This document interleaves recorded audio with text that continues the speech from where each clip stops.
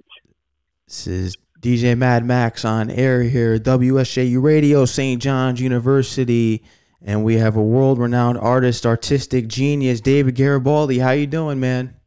Thank you so much. I appreciate the intro. Thank you. No problem. I had to reach out to you.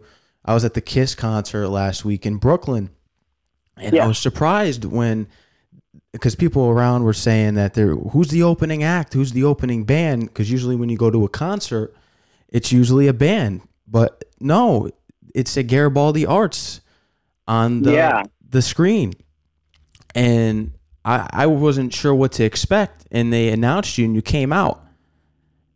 And you painted, these paintings were just immaculate. Some of the greatest pieces of art I've ever seen in my life in such a fast time. Thank you. And I was like, I got to reach out. And I promoted your stuff on the Instagram page. I was like, people got to see this guy if they don't even know who you are already, in which they should. And it was really a great experience watching you open for Kiss, because usually, like I said, when you go to a concert, it's an opening band. I went to my first concert at the Barclays Center was with Billy Joel, and their opening band was Ben Folds 5. And I can tell you right now, you were way better than them. Wow. That's awesome. Thank you. Man. Thank you. It was just a delightful joy seeing you open for Kiss and something different. Well, I would love to hear your perspective on this, but I feel like people are sitting and watching because they're either going to be right that it doesn't work, or they're going to be, enthralled and entertained. And that moment between skepticism and belief is a really interesting feeling being on stage. But what was that like as an audience member? Because I don't ever get to ask the audience that, going from being super skeptical to this is actually kind of cool. It was very entertaining, and you leave the viewers at the edge of their seat because you want to know what's going to be the outcome of your painting. And your first painting that night was David Bowie. Yeah. Oh yeah. I was just like, wow. I've never seen anything like that before, especially how expedient you are with the paintings, which I'm going to ask you later. But that's how it is as an audience member watching you, just leaving the viewers at the end of your seat. Yeah. Yeah. That's awesome. Now, what was it like growing up in Los Angeles? Actually, I was born in Los Angeles, but eventually we moved to Sacramento when I was about 5 years old. So my earlier years were in Sacramento. At the time, it wasn't a very like cultural city per se. It was in the beginning stages of its development, and I would say it wasn't until about maybe 15 years ago that it actually, really started changing. But growing up, both my parents worked quite a bit. My mom, I spent a lot of time in my mom's hair salon, and those of you who can't see me, I'm bald, so there's a lot of irony in that. But I was around my parents who were pursuing their dreams. My dad was pursuing his entrepreneurial dreams, and my mom was pursuing her, creative hair passion. And I was just this young artist with two older siblings. And, so I wouldn't say that necessarily Sacramento really had an influence on me until, I know this sounds kind of strange and you would know it if you knew the city, but it wasn't until I got to have some influence on the city, and it was like in vice versa at the same time. And that wasn't until, around 10 plus years ago. Now, what drew you to art and painting? It was something that was very natural to me. All kids growing up do some sort of art, and so you start to look side by side and you're like, well, mine looks different than theirs and theirs, but everyone's creative at a young age. But then as you get older, I kept doing it, and you see less and less people around you doing it. And if they did, I was like, wow, mine still looks a little bit different or better or more detailed. Like I put more effort into it, and not that it's bad, but I put more effort into it. And then so on as the years go on. And so I can't remember not creating. It was something that I was natural and I was always drawn to, and even more so continue to pursue even outside the classroom. Music had a big influence on me as well. I played the trumpet growing up, so that musicality eventually played a role. But I would say, when I remember my first like artistic passion that I chose to do was graffiti when I was in, Really? you know, from sixth grade to high school, I was doing graffiti. And it was just something that being a part of even hip hop culture and loving the music. And I loved all music. I mean, even at the time I was into country music and when it wasn't cool, but I also love hip hop, and naturally being a creative into hip hop, you get into graffiti, and I pursued that. So I would say that was probably my earliest memory of actually choosing an art form to do. Now, where did you do graffiti? Was this in Sacramento? Yeah, I won't name specifically so I don't get arrested. I don't know the statute of limitations on graffiti, but yeah, it was my friends and I. We would go out late at night. We would find rail yards. We would find the back of warehouses that were connected to the trains, and we would find the trains, and we really paint on anything that was still long enough for us to get our name on. But for me, to be honest, I wasn't necessarily a tagger, which I would define that as someone just getting their name up around town and a quick, speedy signature. I was really focused onto the letters, the colors, how I can stretch and manipulate these letters, and they can still be somewhat legible and still tell stories. So I was really into that. And a lot of artists, if you go online, look at artists like, there's an artist called, his name is Dame, Daim. He did these like 3-dimensional graffiti letters, and like that's the stuff that I was into. So, whatever was sitting still long enough for me to not get arrested, I was painting on that. Oh man, it's really inspiring to people, and especially the audience reaction at the Barclays Center, in which you mentioned before it became as natural, in which it is natural. I'm sure you know that already. And I don't think there's people in the audience, I don't think they've ever seen someone like you before. The reactions, it's really just, you get to be in that experience to acknowledge what's happening. And it was just a once in a lifetime experience for me. And I appreciate the arts. And that's why it was just a once in a lifetime experience for me, because I'm always expecting some band to come out, but I was like an artist. Wow. You don't see that. They usually send out some band. Yeah. Think about this. You were there to go see Kiss, which is, let's say 40 years or so after they started. And when they came out, they were an opening band, and people thought that it was insane. Like, it was crazy. And they didn't know what to make of it. And they were like, disrupting rock and roll from the beginning. And people were just trying to make up, like, what is happening right now? They couldn't process it. And honestly, I feel like them doing this on their final end of the road tour, to have someone like myself, and obviously we'll get into it later, but there's definitely a bigger reason for it besides just having a painter randomly on there. We're doing it for another charitable aspect, which we can talk about later. Oh, for sure. I wanted to get into that too. Yeah, but they can do whatever they want. And what's cool is they really do take risks like this, like having me, and I'm forever grateful. And also I forever will put so much effort into making sure that the audience feels like they were really entertained when I leave the stage. And it's not just a live painting experience. It is a full on, art concert per se. Oh no, the viewers wanted more. Whereas when I was at the other concert, Benfield 5, it was like, get off the stage. We wanted more. Yeah, that's good. Well, there's definitely more to come. So that's oh man, I'm looking forward to it. And just to shout out your website, GaribaldiArts.com. Go check it out for upcoming shows and your shop. And I saw a Michael Jackson painting. It's just amazing. Mm-hmm. Oh, thank you. I love that one. Thank you.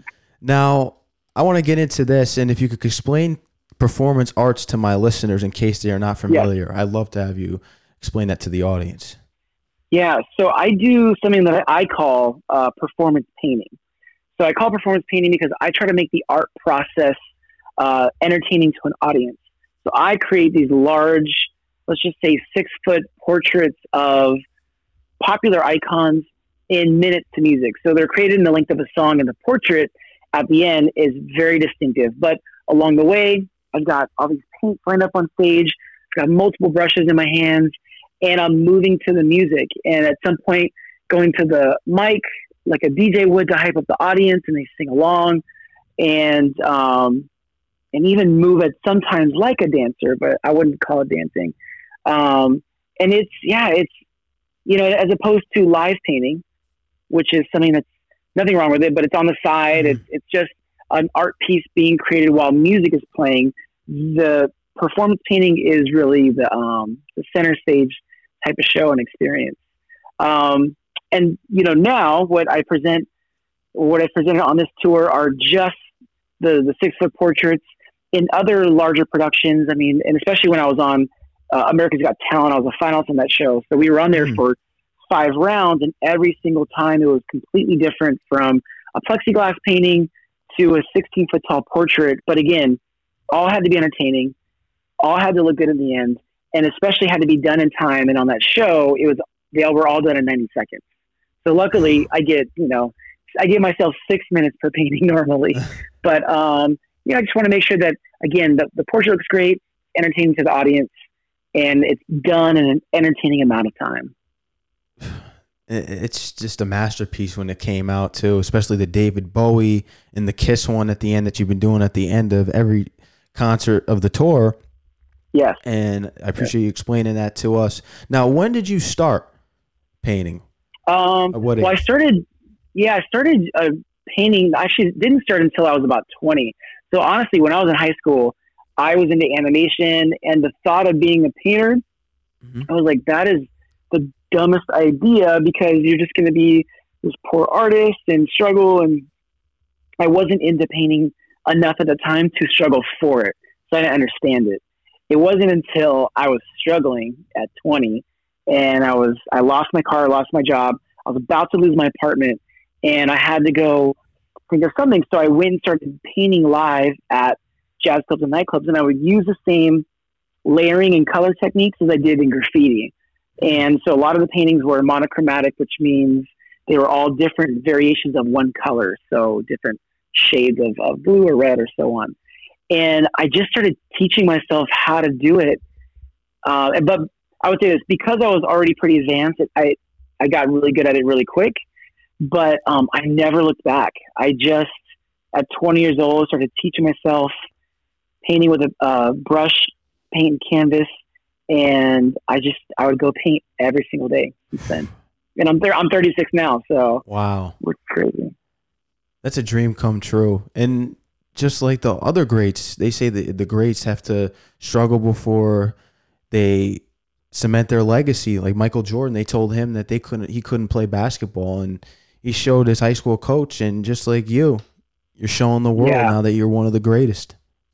Yeah, and I we'll go back to what I said before, which was I didn't understand why someone would struggle to be an artist or a painter, because I had not experienced it yet. I hadn't experienced loving something so much that you would struggle for it. And so there were many years of struggle when I started, but I loved it, and I was willing to struggle for it at that point because it was something I wanted to pursue. And so it took maybe 4-ish years to create real true momentum where it had a life of its own. It was like going to, university or to a vocational school, but I was doing it in the real world and just learning on the fly and making mistakes, fixing them, learning from them, and just figuring out how to bring this, now what turned into from life painting to performance painting, bring it to people instead of sitting around and waiting for someone to call me.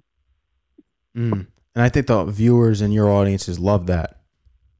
That's what they love about you.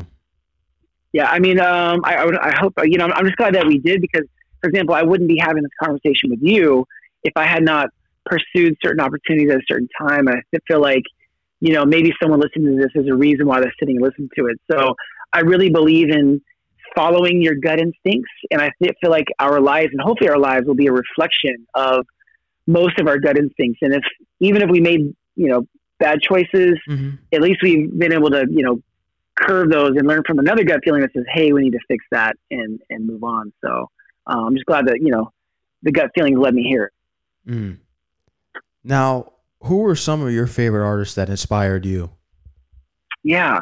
So early on, obviously I got to give, credit where it's due. Denny Dent was the first rock and roll painter, and he was artist. I remember I was out painting live, and a friend of mine came up to me, and he's like, actually, my friend now, I didn't know at the time. He's like, "Hey, have you heard of this guy, Denny Dent? He's like a rock and roll painter. He throws paint on stage in front of audiences. It's like a wild man." And I'm like, "That sounds ridiculous." No, I haven't. And stop wasting my time. I'm a live painter. This is, I'm way more serious about this. And then he's like, "Well, I can help you with your websites. If you need help, let me know." So I called him up, went to his place. I walked in. We're sitting there working on this website, and I look across the room, and it was a painting of this Jimi Hendrix. It was all splattered and splashed, and I was like, "What is this masterpiece?" But it was still very distinctive as well. So I asked him, "Who's the artist?" He's like, "That's the guy I was telling you about. This is Denny Dent." And so I ended up starting to teach myself how to do that shortly after that. And, that's kind of how it all started. Interesting. And what were some of your first paintings?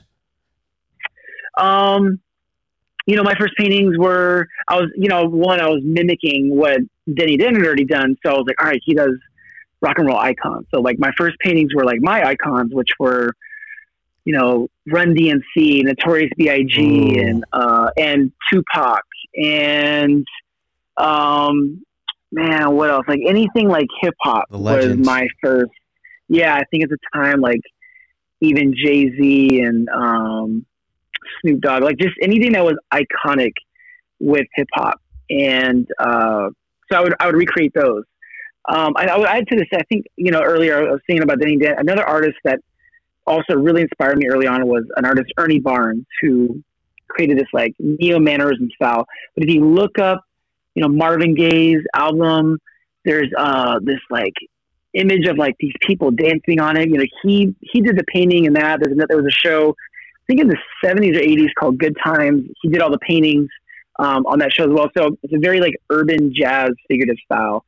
And that was another artist that inspired me early on. So as I started painting, it was a mixture of sort of like music and movement and these iconic images that were, I started off, with hip hop, but then eventually it was like Beethoven, and I got into rock and roll and Jimi Hendrix, and I realized that I loved all music. Wow. Not a lot of people are very diverse like that. That's very interesting that you went from Tupac to Beethoven. That's insane. Yeah. Well, I think part of it too is I was already open-minded from playing the trumpet early on in from third grade on. So I wasn't afraid of anything like that. I had already been, young and open to whatever was presented to me. So I think, unfortunately, because we're not exposed to certain things at a young age, or for whatever reasons our parents aren't into it, we are somewhat limited until we have our own personal experience. And so fortunately, I had my own personal experience to be inspired early on, and it was easy to go from Tupac to Beethoven. And I even would mash those up into like a remix at the time and try to do those in one show. And I thought that was, that was really cool. Actually, I would love to do that now, thinking about it. Oh man, that'd be amazing. I'd love to see you paint Tupac live, especially Beethoven. Yeah. I wish you did more that night. Yeah. Oh man. Yeah, me too. Definitely more to come. Yeah, I'll come out to one of the shows when you're in New York. I'll show up. I'll be there. Yes, we'll be back. We'll be back for sure. Now, what was the first tour you ever went on?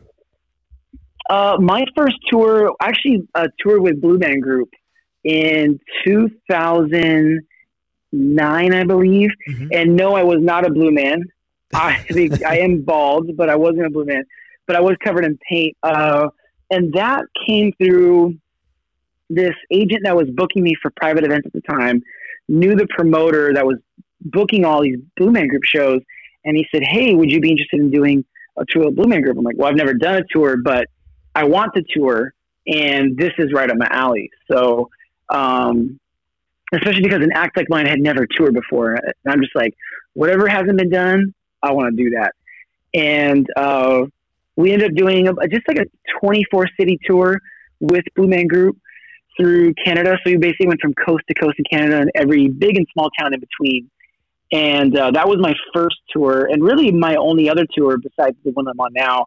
The other shows, a lot of the other shows that we've done since then have been one-offs. You know, they've either been small, like college tours that I've done on my own with a handful of dates, or they've been one-offs to open up for people from everyone from Sting to Snoop Dogg. Yeah, I was looking that up. As a huge hip hop fan, as well as you are, what was that experience like opening up for Snoop Dogg? Oh, it was what you would imagine, you know, the herb smell backstage. Oh, and it was definitely a party. It was actually a Super Bowl party that we were both booked on, and so I was opening up for him for that. But so you know, you add that element to it, and you know, it's just a very interesting audience to perform for them. But it was super fun, and definitely in the memory banks. oh, for sure. That's a great accomplishment, and congratulations on that. You worked really hard for that, and if anyone deserves it, it's you. Thank you. And I've also read somewhere that you painted a picture of Mick Jagger at the Rock and Roll Hall of Fame. Yes. What was that experience like? Yeah, so we got invited. I was like really early on in my career. Again, when I started this, you know, things happened really fast. Even though it was a slow rise to, you know, any form of success. You know, this agent I was working with at the time, he got a call from this event planner that was putting on something at the Rock and Roll Hall of Fame, and so they asked me to come do that. So not only did I do a portrait of him, but also past greats like Mick Jagger. I'm sorry, like Jimi Hendrix, and I can't remember who else it was, but it was another rock and roll icon that wasn't alive. But yeah, you know, again, that was a very iconic moment. Very cool. I'd say so. Wow. Now, you've been on tour all over the place. What would you say is one of the favorite places you've toured? I've been able to travel everywhere besides Africa yet. And it's not because we haven't been invited, just because we would get invited and then we can't make it because we have a show booked somewhere else. So that probably will be my favorite. But for now, we went to Cuba I've been to Cuba twice now. And I had the opportunity to perform and paint there while we were there. And that was probably one of the most interesting places because it was right before they opened it up. So Obama was still in office, and it was we got these, you know, visas to go there and to go do what we did. And you know, just to see this wonderment on their face from, you know, imagine how you felt at Barclays Center. Yeah. You know, you're in New York City, you're around Broadway constantly and entertainment. So you've really seen it all. Imagine seeing that and you haven't seen it all. So that becomes now, like, you know, experiencing me do these performance paintings now becomes like a you know, a pretty mind-blowing experience. So we went around to several places in Cuba, in Havana, to do these performances, and that was one of the most memorable trips I've ever had. I'll have to visit Cuba then. I'm going to put it on my bucket list. Sounds yes. I recommend everyone puts Cuba on there, especially if you can get in before it really truly opens up to the U.S. We can travel freely there, but it's worth going through the work if you have to get a visa. For sure. Everyone out there who's listening, definitely put that on your bucket list to go to Cuba. And you're still tuned in to WSJU Radio, St. John's University with DJ Mad Max. And David, a question I have for you, and you created many masterpieces. What is your favorite painting that you've made? Man, I feel like I get asked this a lot. Yeah, I feel like I get asked this a lot, and it probably always changes. Mm-hmm. But right now, I would say, you know, Einstein has been this sort of like universal connection reaction from all over the world. Oh, yeah, I saw that one on the website. Yeah. Yeah, like no matter where I am, it's had this universal reaction. And also the cool thing about that painting is it doesn't even matter what music I'm playing. So, for example, when you saw me, and I say Einstein too, I usually do Einstein later on in my shows. Mm-hmm. And when you first see me, I pair the music of the artist with the portrait. It's kind of an easy, like, all right, guys, like, let's just get all on the same page. This is what's about to happen. And then we get, you know, further on, I started throwing some remixes and just keep the audience guessing as long as possible. eventually we get to, let's just say, the fourth painting. And the audience is like, I got this figured out. I'm going to play the music. I know who it is. And then I don't. And they don't know what it is. And usually, spoiler alert, Einstein, I usually create it upside down. And so I flip that one over, and there's like this universal reaction from the audience all at once. And it doesn't even matter anymore about the music or the portrait. What matters is the Einstein allowed us all to just get on the same page collectively in an aha moment together. And I think that it's very rare for large audiences to have an emotional connection all at once, where you go from confusion to, togetherness, if that's even a word or the best way to describe it. And so the Einstein has been, an amazing conduit for bringing people and cultures together as a portrait per se. That's another thing that really impressed me about you, was that the fact that you can do it upside down. Explain to me if you have any words to how do you do that? You just, oh man, I've never seen anything like that in my life. What's that? How do you do that? Is there any way you can explain upside down? Well, I should probably tell your listeners first that I'm not actually upside down, but the painting is being created upside down. So there was an exercise we learned early on. I remember learning it in middle school, and it's to help you draw better. And anyone can do this at home. Is print out an image of a face or an animal, like whatever you're into, or even a logo of your favorite team, or even St. John's University logo, whatever it is.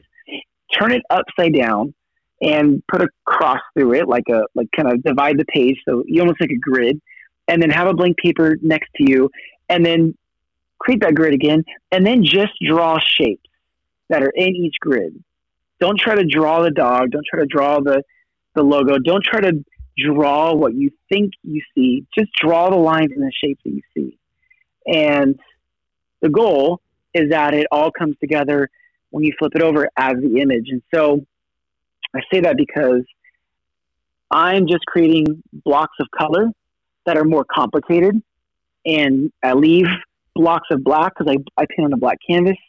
I leave these very complicated things behind, but I know that if I put all these shapes together in this way, in this feel, when I turn it over, it's going to look and feel like Einstein. And it is a pretty distinctive portrait as well. So there's a lot of, color involved, and shapes and shadow and light. But that's the best way I can describe it is it's just it's a bunch of shapes that make up the person who it is, and hopefully it all comes together when I flip it over. It's incredible. You're one of a kind.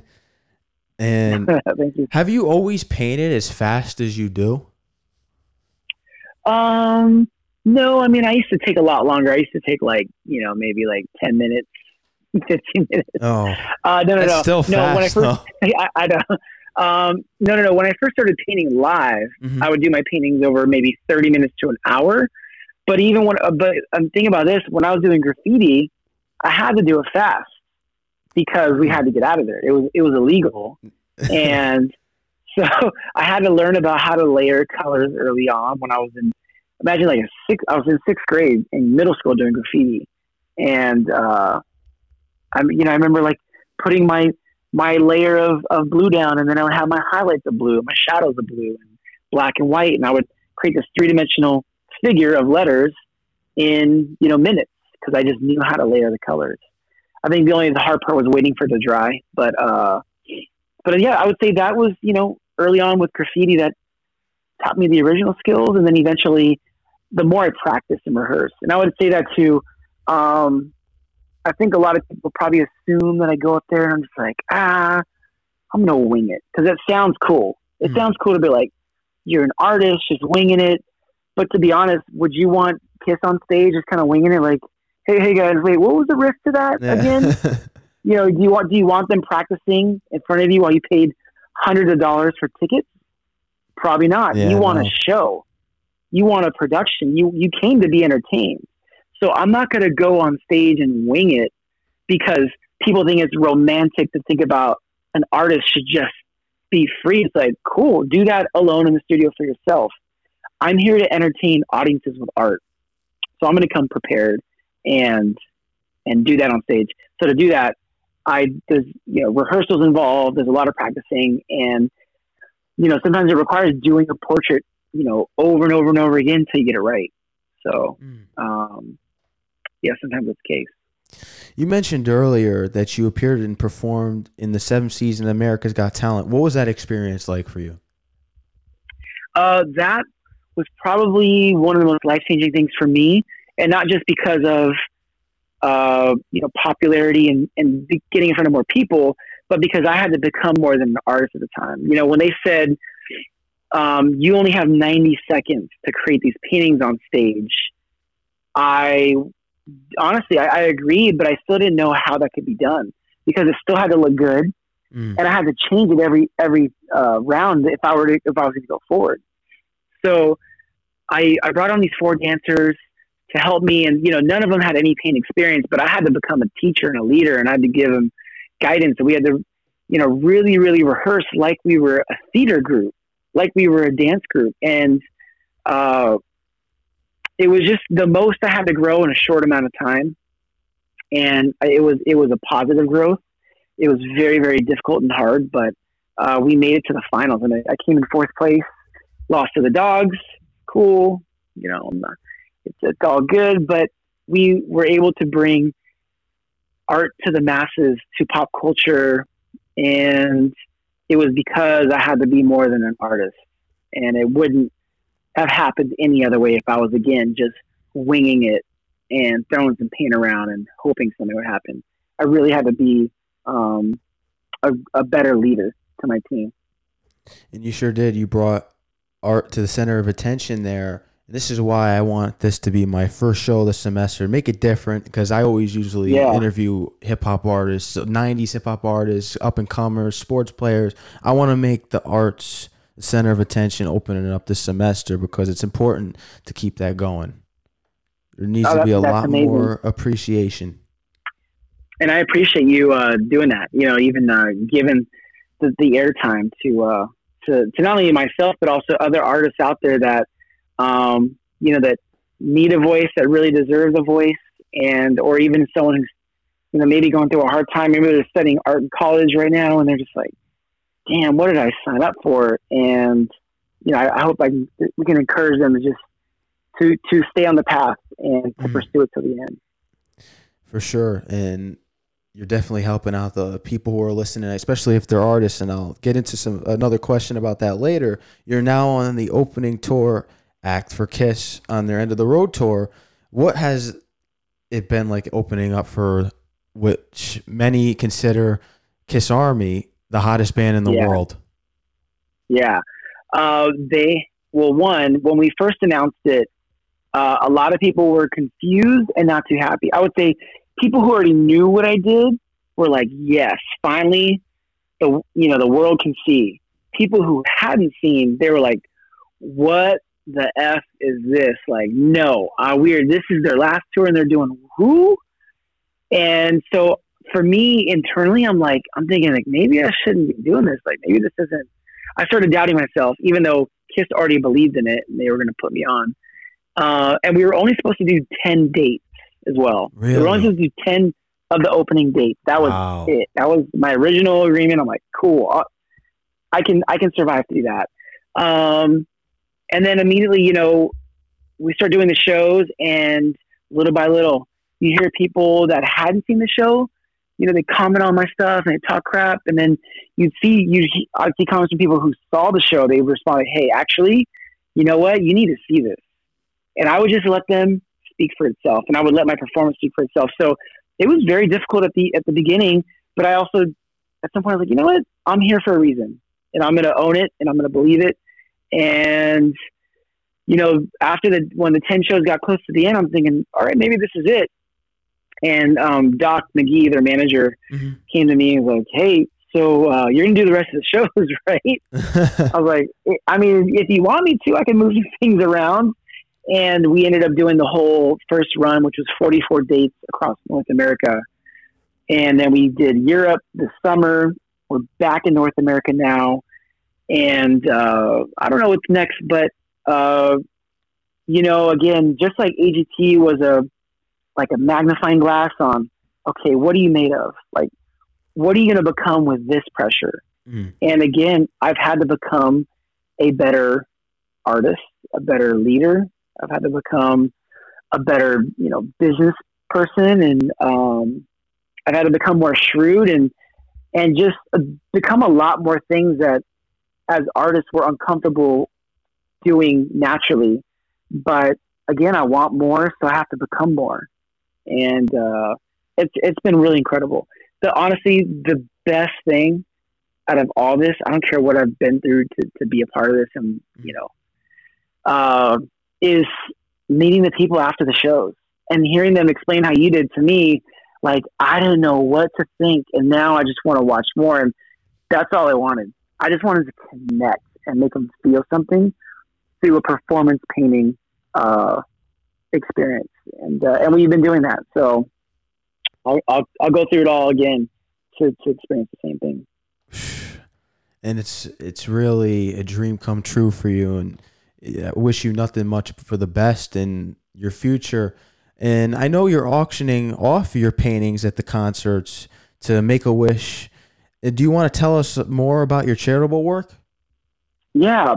So when this whole thing started, the reason why there isn't a band is because they really wanted something that was unique for their opening act, but they didn't want a band, but they also really wanted to raise money. So what I do, what I specialize in is not only entertaining with art, but also raising a lot of money for charity. So I set a goal at 25 to raise $1 million for charity by the time I turned 30, which we did.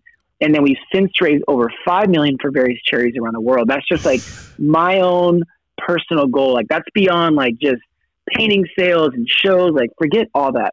That's just why I can wake up in the morning and do a great job and provide for my family. But so that's what we did. They heard about that, and so we partnered with Make-A-Wish America on this run of the tour. And so the last painting of Kiss is like a commemorative painting of them, and inspired by the city that we're in. So you saw the one at Brooklyn. Yeah, you was painted Brooklyn at the bottom. Yep. Yeah, we had the Brooklyn at the bottom. It was like a moment. It was like we had the Brooklyn there, and the place just erupted. But right after that, everyone in the audience was able to donate any amount from $10 on to thousands of dollars, whatever it is, and it enters them all to win. So it wasn't about the highest bidder. It was about everyone gets to take part, and then a random winner is chosen by Prizeo.com. So they all went to Prizeo.com/Kiss, donated, and then we choose the winner, maybe a half hour after the show starts. And before you know it, after the show, we bring the painting. The painting is signed by the band, by the way. So every night I do the painting on stage. It goes right backstage. They all sign it. And then we pick the winner. We give it to them after the show. In Brooklyn, the woman had flown from Chile to see that show. Wow. And she went home with this huge, 8-foot painting of Kiss, which is really, really cool. A woman from Chile won. Wow. Yes. Yeah. So all she did, someone that's a native of Brooklyn or New York would have won. Wow. No, well, we don't choose it. So yeah, I mean, anyone can win if you donate it. And again, it's a pool of money that all goes and benefits Make-A-Wish America. So I've never really done this type of auction system. It's usually to the highest bidder, which limits a lot of people who are passionate about Kiss per se. And it's not necessarily about who has the most money, but who just donates it all. So I really want to thank Kiss for really creating the platform and the opportunity for this, but also Prizeo.com for the system that we use to do the auction. And then again, the Kiss Army has been very generous. We've raised, I could definitely comfortably say, well over 120,000 so far through this system for Make-A-Wish. So that's pretty incredible. And we still have a lot more shows to go. Yeah, you ended the end of September, I believe, right? Yes, we right now the scheduled date is September 20th at Staples Center. So right now we're on the East Coast. We're making our way west. Wow. And you put on a show there as well as the band. But for all the Kiss fans out there, what are they like backstage? We see what they're like on stage. What are they like? I mean, when I see them before the show, it's if they're out of makeup, it's really quick, and they're like on their way somewhere, so it's a quick, little word. But when I see them every night in, full makeup, the full gear, and they're signing the painting, like you can see them just getting like just ramped up, and they always ask. I swear, and I tell the audience this on stage. It's not a joke. They really ask me, they're like, "How are they? Like, what is it? How are they out there?" And I'll be honest, and I'm like, I got them going as much as I could, or you know what, they didn't need me, like they were already ready, and I'll tell them that. So just if you guys are listening, any Kiss fans out there, if I'm opening, just know that when I go back there, they're going to ask, and they just want to know if you're making noise. So it helps if he makes a noise. But I'm trying to think, there's just there's also there's a lot happening around them. It's like a Kiss cloud, and so we pop in to do our stuff, and then you don't want to ruin their flow. You let them go, hit the stage right after that. So it's all I can really say right now. But yeah, but I would say they've all been like incredibly generous to like myself and my team, and taking care of us. So that's been great. Good. I'm glad to hear that, and it's an emotional journey for them as they come to an end. And yeah, it was great to have you open it up for them. But is there any advice you can give to artists at St. John's University and even artists around the world what it takes to be a successful artist? Yeah. Well, starting is the first part, and I could give the first piece of advice on where to start. I always recommend artists, the best place to start is to create what you're passionate about outside of art. So if that's music, if it's horses, if it's science, if it's history, create that. And then when you have this artwork that's very specific to a community, go to that community, and you'll know where to go because you're already passionate about it. You already know what forums are talking about it because you're already on there. You already know what hashtags to follow because you already follow it or other accounts. And so go to those organizations, connect with them, and connect your artwork, get your artwork plugged in with those communities first. Beyond that, I would say do everything for the long game. Like, don't try to become this, and don't think, if you do, awesome, but don't think you're going to become this like art world darling right out the gate, and like the world owes you this success. Just know that the world owes you nothing. Everything is earned, but all the success that you want could be very much attained. And it requires requires nothing but hard work. And so the continuous goal in the long game is matching up what you imagine at some point being the art darling of the art world, or, being, big in your small community that you live in, or even just at your college, whatever dreams that you have, just making sure that you match up your skill sets and what you have to learn to get there. Because if you're not there today, that means you don't know what you need to know to get there yet. So be open to learning all those things. And it may be you need to learn Photoshop to promote yourself, to create flyers because you can't afford a designer yet. Or maybe you need to pick up a new skill set in video, or to take video of your work and put it on YouTube and so on. So match that work ethic and those skill sets on the long run with what you've imagined for your life. And I know it may sound kind of like vague, but I mean, that's really what I've tried to do over time, and just stick to this thing for the long run. And you're a true inspiration to everyone around the world, especially the viewers, including myself around the world, just that there's people out there like you that just make masterpieces, entertain audiences. And what is next for you after the Kiss tour and everything, and some of your goals?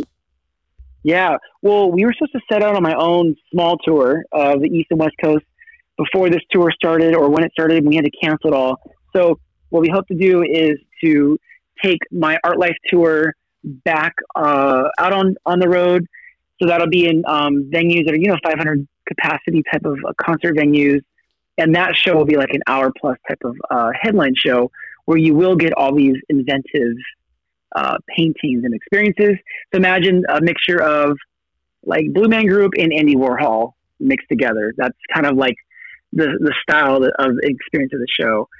Beyond that, we're going to continue to collaborate with brands to get not only our hopefully inspirational message out, and the rest, is to be dreamt of and worked for. But you definitely will be hearing from me again. Oh, for sure. And it was an honor having you call in here tonight. And again, your website, people go check it out, GaribaldiArts.com, and your Instagram, Garibaldi Art. Shout out your Instagram. It's Garibaldi Arts, I believe. Oh, yes.